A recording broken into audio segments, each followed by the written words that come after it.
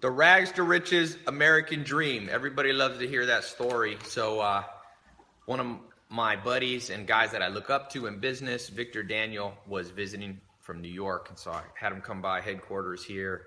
And I was like, you got to tell this story because like people are all over the place. I've been on this side of the good stick of money, you know, and I've been on the other side. And when you're on the downside, when you have no money, it's hard to realize that there is hope.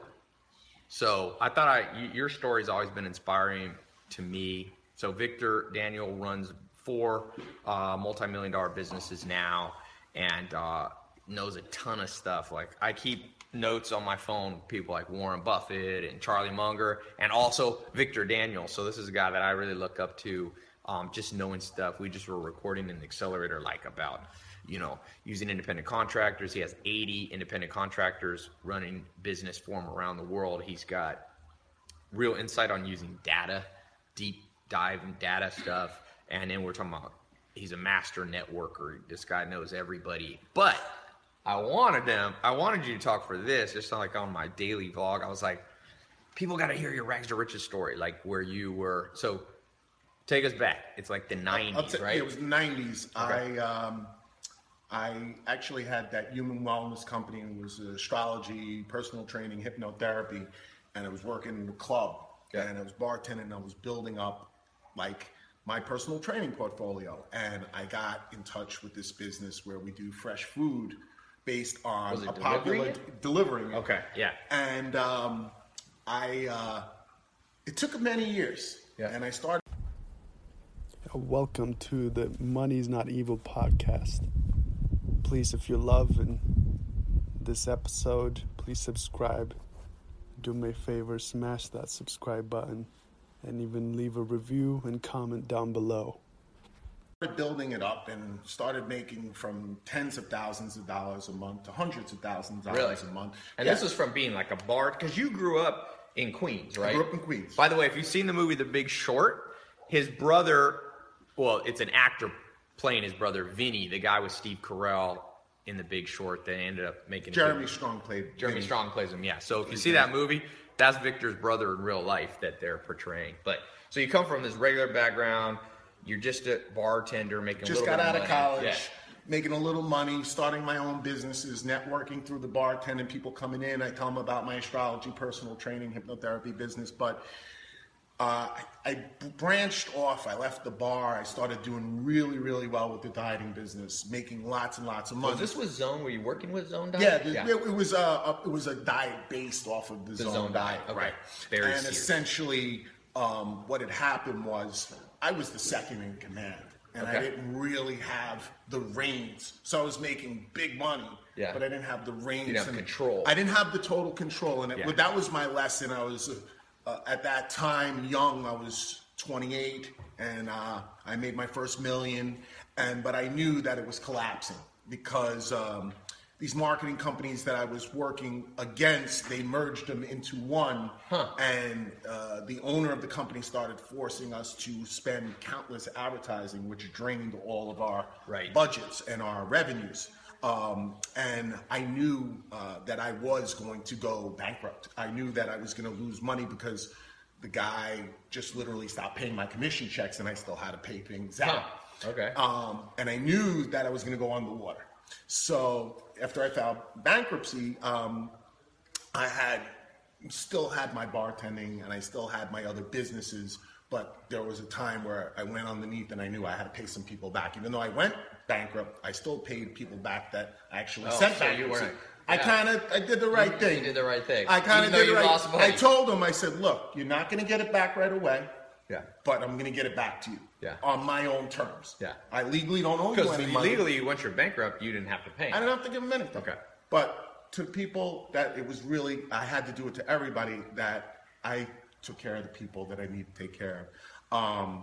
And it was interesting because it showed me that I needed to be my own boss. Yeah. I had to lose it.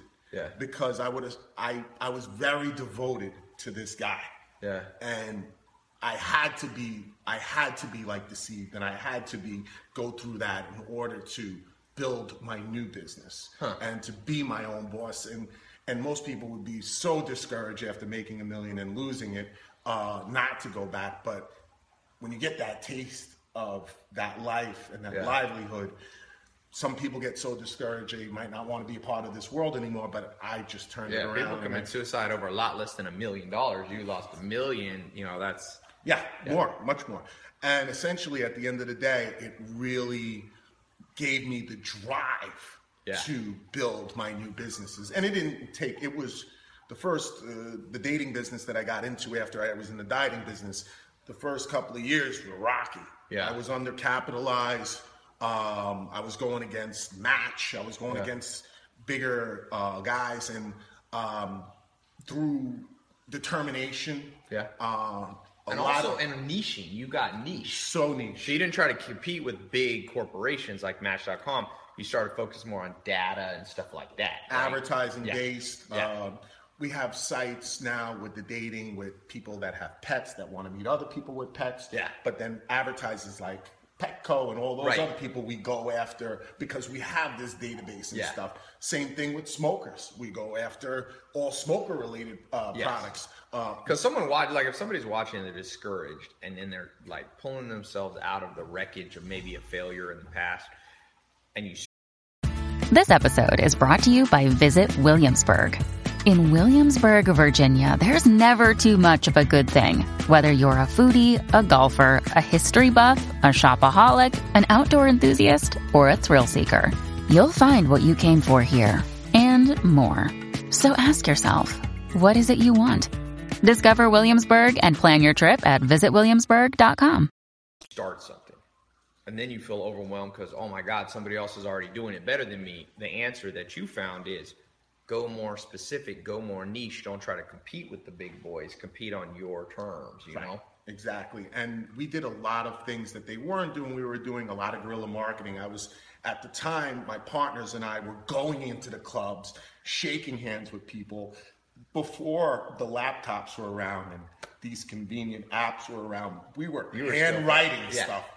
And you still do face-to-face stuff now. Still do face-to-face. Because a lot of people watching are like, we've become so high-tech, you forget, like, old school still works. Like, people are like, Ty, I emailed this person about, doing business with me or mentoring me or partnering with me. I'm like, well, why don't you go meet them? And people are like, what? And I'm like, exactly. Believe it or not, there's a world outside of phones. For real. And I feel like once you do meet that person, it becomes a little bit more intimate. You get more connected with that person, and it helps you. It helps foster the relationship, you know?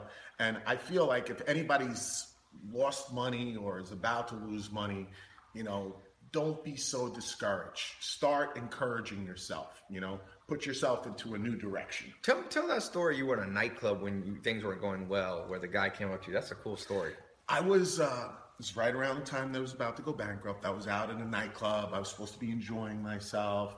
I was with friends, but I had like a sad face. I was, losing money and stuff. And I was like, this guy to get better. And some guy out of nowhere, and he saw me, and I don't know.